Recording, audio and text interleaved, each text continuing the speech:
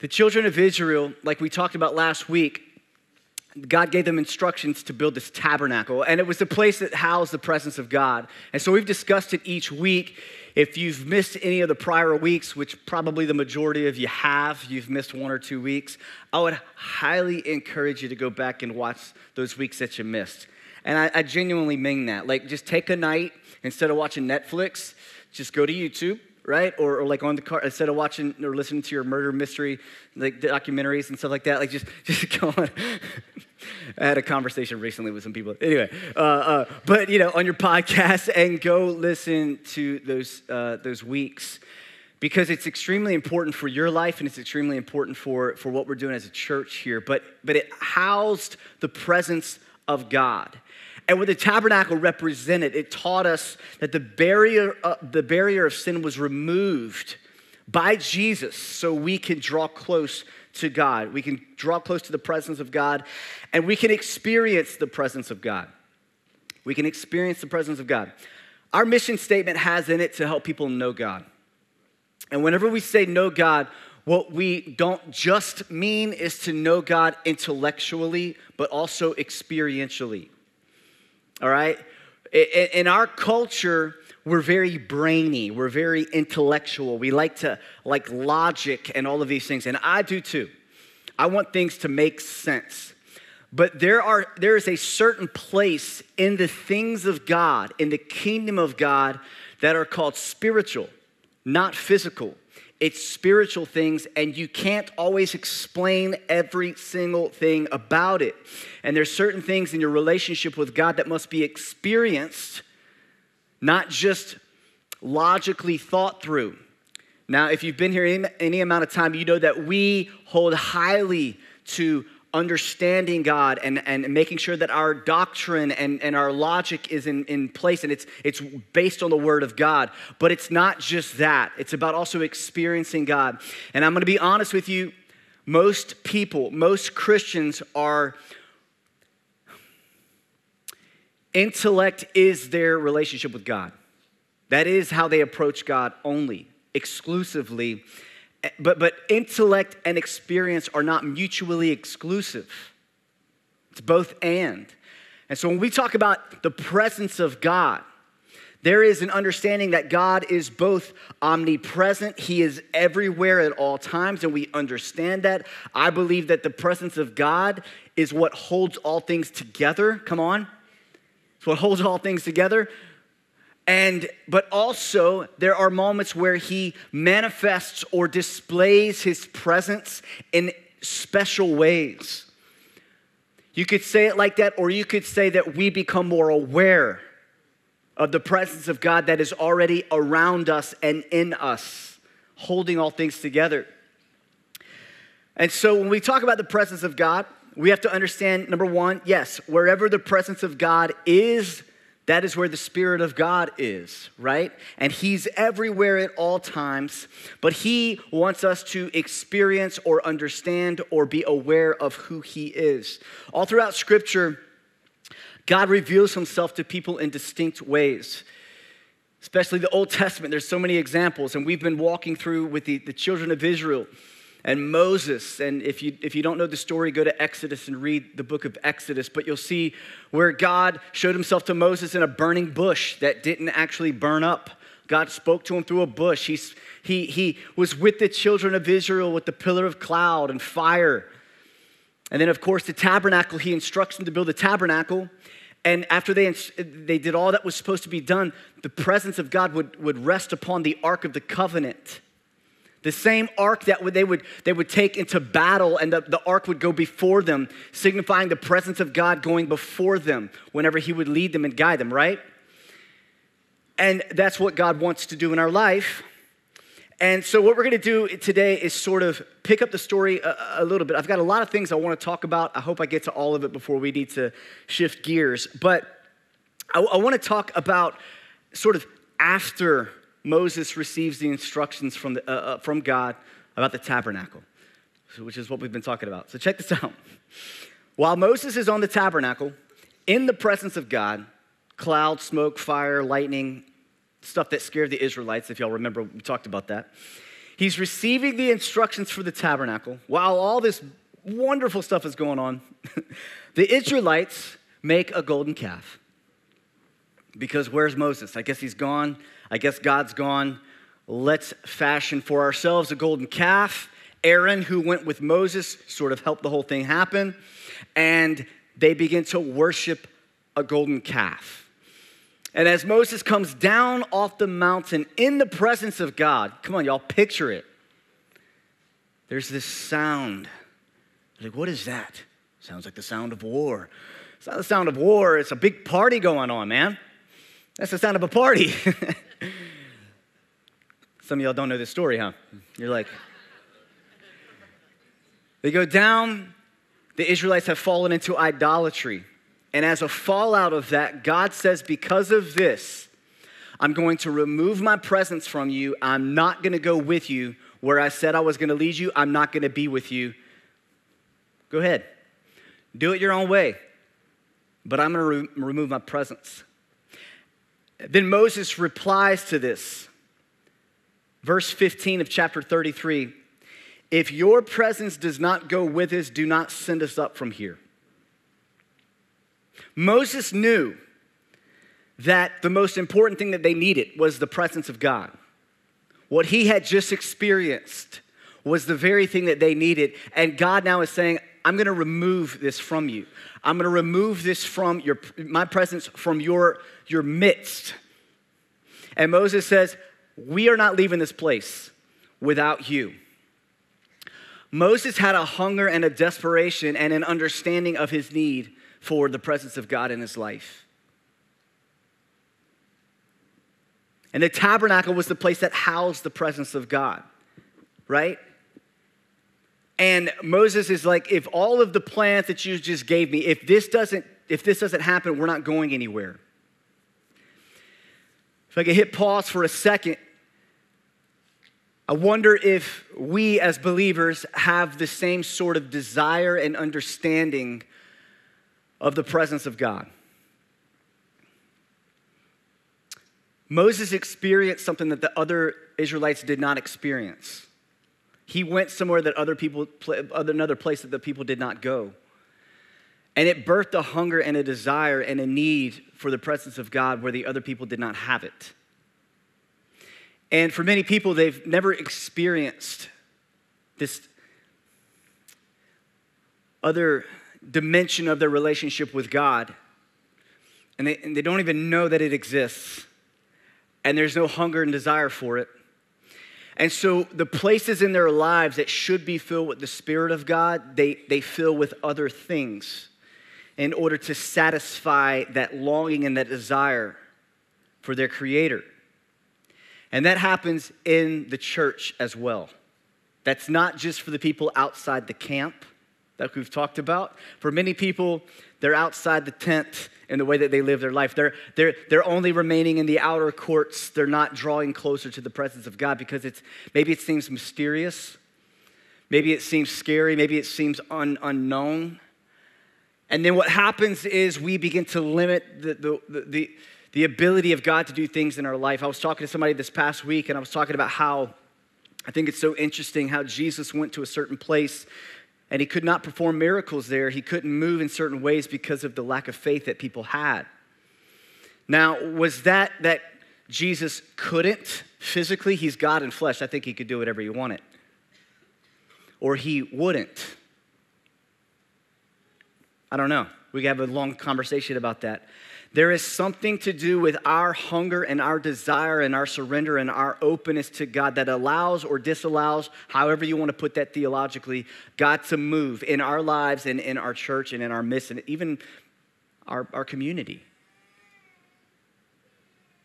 We have a part to play in this. The tabernacle housed the presence of God and was later replaced by the temple, which was a permanent building. And the Bible tells us that as believers, listen now, y'all, we are now the temple of God. Okay, we are.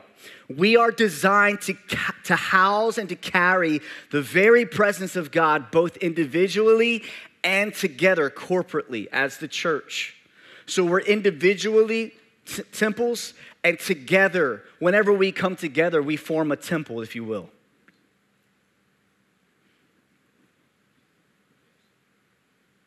Just think about it a second. Just like some of you are picturing yourself like a little tabernacle right now, you know? We are the temple of God. The temple of God is no longer a place, but a people. The tabernacle points us to Jesus. And in Scripture, we are then correlated with the temple, that we are now carriers of the presence of God. In the Old Testament, the presence of God was only accessed by the priest in a specific location through a certain pattern. But in the New Testament, through Christ, the presence of God is now accessible to every believer. Now, we're all priests. We all have access to the presence of God. It's sort of, if you want to, kind of probably a lame illustration, but an illustration nonetheless. You can think about a landline phone versus a cell phone. Landline, you're tied to the living room. You might have one of those 40-foot cords that got you to the back room back in the day, you know what I'm saying? But there was only one way you could communicate to people on the other side, and it was through that wire. And now we got cell phones, and now we can walk anywhere. Again, kind of maybe a lame illustration, but it works. Some of you think that the only place that you can meet with Jesus is here, in this sanctuary. And although this is a special place, it's a sacred place. Whenever we come together, sacred things happen here. This is not the only place that takes place, okay? The presence of God is available to all believers. 1 Corinthians 3, do you not know that you are God's temple and that God's Spirit dwells in you? That's my question to you today, church. Do you not know that you are God's temple and that God's Spirit dwells in you? Throughout Scripture, the Spirit of God is described as coming upon people or falling upon people or filling or dwelling in people or being alongside, coming alongside people. The Spirit of God, Emmanuel, God with us. The Spirit of God is with us. All of these pictures is what God wants to and desires for us, is what he wants to do in and through us, to be near him, to be filled with him or indwelled with his Spirit, to draw close to him. And that's what God's desire is for you, that there would be a close proximity between you and his presence. And so today, as we talk about this, I want to talk about three different questions. Three different questions. Number one is this: what is the manifest presence of God? We talk about the omnipresence of God, but then there are these special moments where he manifests his presence. Now, let me tell you this: the word manifest has been hijacked and used for a lot of new agey, progressive Christian type things nowadays, and so that's not what we're talking about, right? What we're talking about is the manifest presence of God, like as in Scripture, and as these times in our life where God shows himself, reveals himself to us. We can't allow the world to define certain verbiage and certain moments, certain spiritual moments, and hijack these things away from God, who's the initiator and the creator of these moments. The Lord redeems these. The enemy counterfeits, but God is the originator of them. And so we want to experience the presence of God. What does that mean? What does that look like? I want to give you, for me, what is one of the most powerful examples of what the manifest presence of God really looks like. Whenever we talked about having a relationship with God in week one and how God pursues us and instigates a relationship with us, I said one of the what I would consider to be most meaningful examples of that is a father to a child. God, through Scripture, shows himself and talks about himself as a father to children, right? And a child of God is someone who's put their faith in Jesus, right? Truly. And God is our Father, and so we are his children as believers. And this idea of the presence of God and experiencing the presence of God is this idea of God's face. Y'all listen, God's face being turned towards us. Having the attention of God. Us looking into his face and he looking into our face. if you've had a child or you've spent time with maybe a niece or a nephew or somebody like that, you know when they're born and they're little, there's, and when they're kind of super small, they're just like looking all over the place. But, a couple weeks after, right? You look at them and what are you trying to, you're like, hey. And then all of a sudden there's this moment, where they lock eyes with you and then there's this brightness, their whole face, their whole countenance changes, right? As a father, it changed everything, I was like, oh man, I'm a dad, I felt awkward holding babies till I had my own, but what is that? It's connection, it's closeness. It's the attention between a father and a child, and it's beautiful, and it's a picture to us of God's presence, his attention, and also our awareness of his presence. Come on, you're looking at the baby in the face, he's looking all over the place, right? But then all of a sudden that baby says, oh, hey. Many times it's not God, all of a sudden looking away from us and then looking at us. It's us moving our attention away from the world, away from drama, away from entertainment, away from all of these things that seek to fill us, and we look in the face of God. And then all of a sudden something in us changes. It's the attention of God. It's why when someone says, seek the face of God, have you ever heard seek the face of God? Maybe some of you are like, I don't even know what that means. Well, it's referring to scriptures like Second Chronicles 7. If my people who are called by my name humble themselves and pray and seek my face. There's other scriptures that talk about the face of God. It's the attention of God. It's us being locked in with who God is. The Hebrew word for face in the Old Testament is often translated presence. What happens whenever we experience the presence of God? One of the things is there's an affirmation. Y'all, listen, I was like 10 years old, and I didn't realize the significance of this moment, but I was 10 years old. I was in building 2. It was kind of like at the response time at the end of a service, and I knelt at the what we call the altar in the front of the church, and I have no idea why. I don't remember what the sermon was, but I remember kneeling there and hearing the voice of God, and this is what he said. He said, "You're my child, and I love you."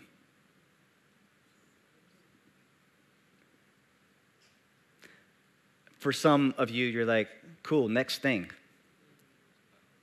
As I've gotten older, I've realized the significance of that moment, and those words have carried me through dark seasons.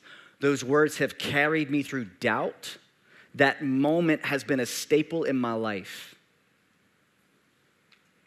When I was 18, I did some stuff, disappointed my father. I broke his heart in certain ways. And when I heard my father weep because of the things that I had done, but yet still in grace and love forgive and work with me through those things, I then put together, you're my child, I love you, I'm your father, with that type of grace and that forgiveness. And all of a sudden, I had a better revelation of the grace of God in my life and the empowerment of his spirit in my life. And it carried me through my early 20s where I doubted if God existed. I had certain things to hold on to. Those are encounters with the presence of God. There are moments in our life that define us in our faith. And it's those moments whenever we encounter the heart of God. That's why we need to encounter the presence of God. Come on, the intellect, it runs out. Some people talk about this and they call it emotionalism. And I think it's one of the greatest poisons in the American church nowadays is people who call moments of clarity and wisdom and moments where God reaches into your soul and changes you and you feel him in a deep way, and they call it, oh, that's just emotions. No, it's not. First off, God created us with emotions, all right? If God can use trials and tribulation in our life, he can use our emotions. I don't know about you, but I feel emotional whenever I think about my children and when I think about my spouse and my family. I have love for them that I feel. It's okay to feel things in a relationship with God, y'all. Okay? Don't run from that. It just always needs to be balanced with the Word of God as well, okay? We don't always follow our feelings, but there's a difference between a father being in the same room as his children and a father being present and looking into their child's face. How many of y'all have ever gotten a conversation with somebody and they're looking away? Right? How many of y'all, check this out. I can't talk to people if this happens. Yeah, ding, yeah, mm-hmm. Yep. And I'm still talking, they're just going, you don't care about what I'm talking about. What is that? Your attention, you're distracted. You're distracted. Many of y'all, you're like, I don't hear the voice of God anymore in my life. Of course you don't. This is you, not physically, but spiritually. It's what you look like. He could be screaming in your face, and you're not going to hear it because you're doing this all the time. And physically, probably too. So there's no awareness of his presence. It's the children of Israel worshiping the golden calf, y'all. Now, we might not fashion a golden calf, right? But we're distracted. God's like, hey, stop sleeping around. We're like, no, I like it.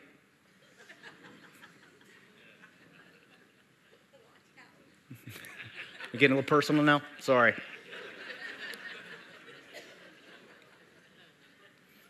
God's like, stop lying, man. Then we keep lying.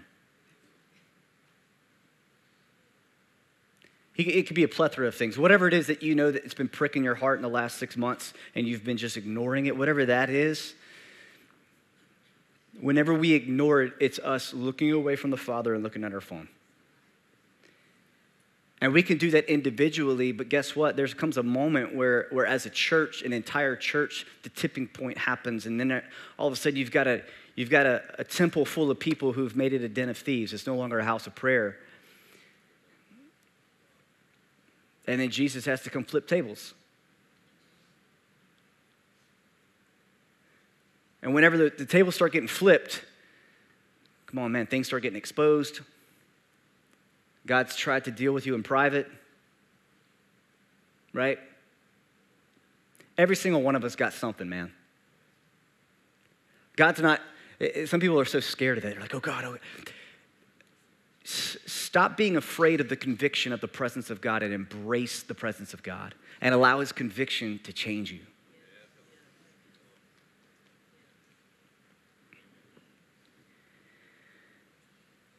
So when we talk about the presence of God, we're talking about the face of God being turned towards us, his affirmation. It's why scripture is like number 6 when it says, the Lord make his face to shine upon you and be gracious to you. The Lord lift up his countenance upon you and give you peace. Come on, never read that scripture the same again. This is what we need. This is what we desire. This is the fuel in the tank for believers. This was the fuel in the tank for Moses. But as we experience the manifest presence of God, again, don't be afraid of the word manifest all the time, but be aware when people use it, okay? What does the presence of God produce in and through us? Well, his presence brings revelation of his heart, experience of his love, and empowerment by his grace. Whenever we experience the presence of God, there's things that are produced in our lives. There's things that are produced in us and then move through us. We talk about the fruit of the Spirit as one of those things. The fruit of the Spirit in our lives: love, joy, peace, patience. You can go to Galatians 5 and read the whole list. The Spirit in our life, the presence of God in our life, produces the Spirit of God in our life. The fruit of the Spirit in our life. Also, the Spirit of God in our life reveals and shows us the gifts of the Spirit that God has given us. Did you know that as believers, God has given us gifts? And these gifts are to build up the body of Christ. As we walk in those gifts. I said something last week. I was in Long Beach, and I was teaching, and I said, you know,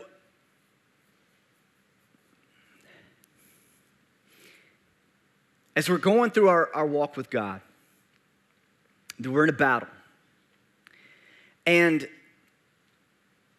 if the enemy cannot destroy our faith, kill us, destroy us, the next best thing is to keep us from bearing fruit or to operate in the plan of God in our lives, but to keep us dormant and stagnant. And just trying to just survive. Like if this is water, like just try to keep our nose above the water. And so many times, people are just trying to just stay saved. I've just got to make it to heaven. Did you know that God has more for you than just barely making it into the kingdom of God? Just barely, just like, did you know that he has a desire for you to be empowered with his Spirit, operating in the gifts and the calling that he has for you in order to not just barely make it in the kingdom, but to be an ambassador for Christ? Some of you got to hear that today. Some of you are so caught in this religious style of Christianity, like this right here, and this is all it is for you. And it's time to bust loose. It's time for some victory in your life. And the victory is not going to come always through just studying more and getting smarter or trying really hard. It's by experiencing Jesus and the fruit of the Spirit in your life, the gifts of the Spirit, the power of God. What happens when you encounter the presence of God? You experience the power of God, power over sin, darkness, death, empowered to do the work of God. Evangelism. Some of you are so afraid just to tell somebody that you believe in Jesus. Why? There's a lack of potential revelation, but also there's a lack of the presence of God in your life to empower you so you can walk in boldness. We should not be scared to tell people that we're believers. We should not be embarrassed to pray in front of others. Is anybody with me today? Right? Like, let's lift up our heads a little bit. Let's kind of shake ourselves out of this dormant state of Christianity. Let's lift our eyes up and say, man, if I'm a child of God, let's walk as children of God. The power of God. What happens whenever we experience the presence of God? What does he do in us? Well, we experience proximity to God. We have an awareness of his nearness because he's a person to know. Some of you, it's been so long since you felt close to God. And now, I'm not one to say that every single one of us are going to be walking around in the Shekinah glory of God all the time, just floating through life. You know what I'm saying? Just floating. So people go from like either nothing with God to just this extremely ridiculous, like if I don't have the glory cloud around me at all times, then I must not be right with God. And it's like, y'all, let's read the Bible a little bit. You know what I'm talking about? But I will say there are moments when Jesus speaks to you, and you just know. Closeness to God. He wants us to experience him and also to be changed by him, which is the next thing. When we encounter the presence of God, he transforms us into a new creation, holy and set apart. We're changed. Encountering the presence of God changes us. You can't encounter the presence of God and not be changed. So the question is, when are we filled with the presence of God? What does that look like? How does it look like? Well, let me give you a few examples. When the Bible talks about being filled, it's a picture of being filled continuously, or like a plant needing to be watered continually. And we need to be continually filled with the Spirit of God. We do. Daily, weekly, monthly. Like, we need to be filled again. And let me put it to you in, let me kind of use a different example.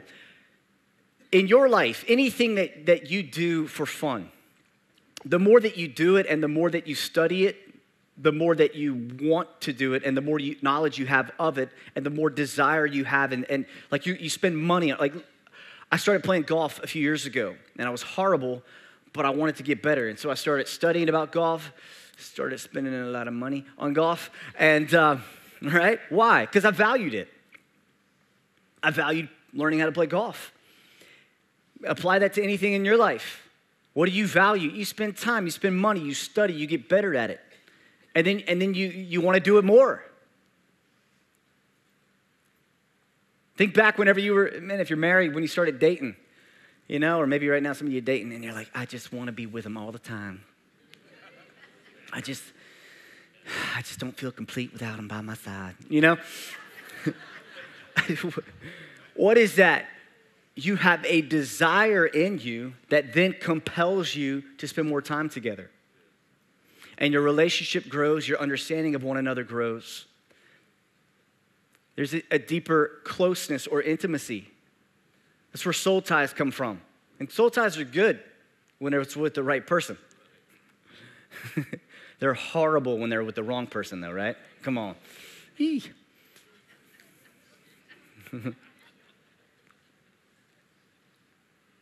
need to have our souls tied to Jesus, man. To where whenever we are, whenever the things in our life are hitting the fan, that we don't run to a drink, that we don't run to a person, our friends, right? We run to Jesus. A desire for his presence. And these moments that we are filled with his presence, man, it happens at the moment of salvation. Our spirit man is made alive. There's an increased awareness of God. So you might ask yourself this question right now. If you don't feel the things that I'm talking about, if you don't have these experiences, the first question I would have is, are you saved? Have you surrendered your life to Jesus? Truly. And you sort of know that deep inside of yourself. The Holy Spirit's the seal of our salvation. If you're saved, your spirit's alive. You are the temple of God, and now you're housing the presence of God. Another thing would be through prayer and worship, both individually and corporately.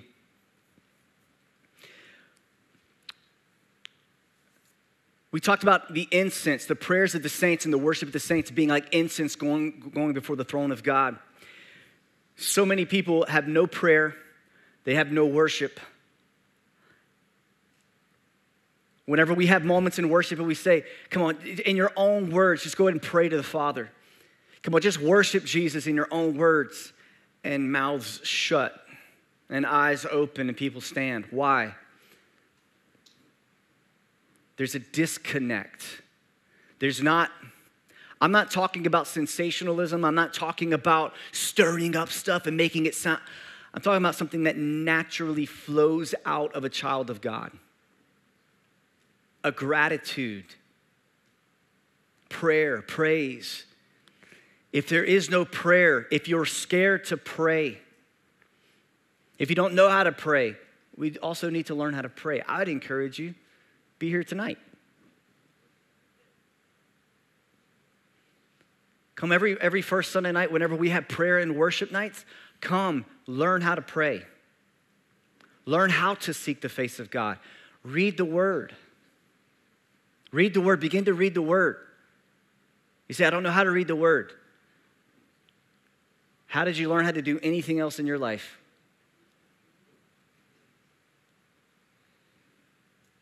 Some of you fall asleep during messages like this.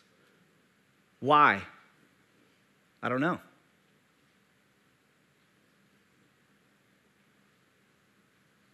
Where's the prayer? Where's the Word? Where's the hunger? We read the word together individually and corporately. Our experience of God is many times birthed out of a greater understanding of God. A lot of people, you knew Jesus closely years ago, and now your relationship is dry. I want to let you know that God's face is still turned towards you. Turn your face back to him again. Be filled with who God is.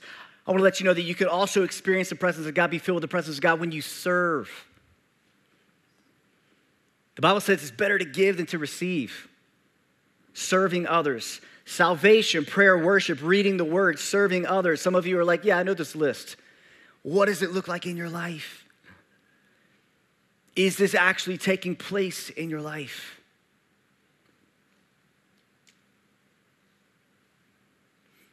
Messages like this should convict us, but it's not conviction like this. That's condemnation. Conviction, when the Spirit of God speaks to us, it motivates the heart of a believer.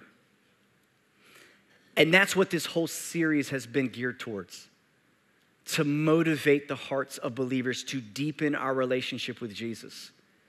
To live in victory. To live with a fire and a passion in us for the things of God. And ultimately to, through God, by his empowerment of his grace and his Spirit, to expand the kingdom of God. To reach other people who are headed straight to hell, y'all. And to be a light in a dark place. To house the presence of God and bring the presence of God to people. There's a lot of different ways we can describe it. But that's been the goal of this series. And I want to encourage you to begin to seek the presence of God. Through prayer, through worship, through the word. Whenever we begin to ask, a lot of times I think of messages like this as almost just like uncovering something and saying, hey, look at this. And then we go. And then we actually discover in our own lives, what does this look like?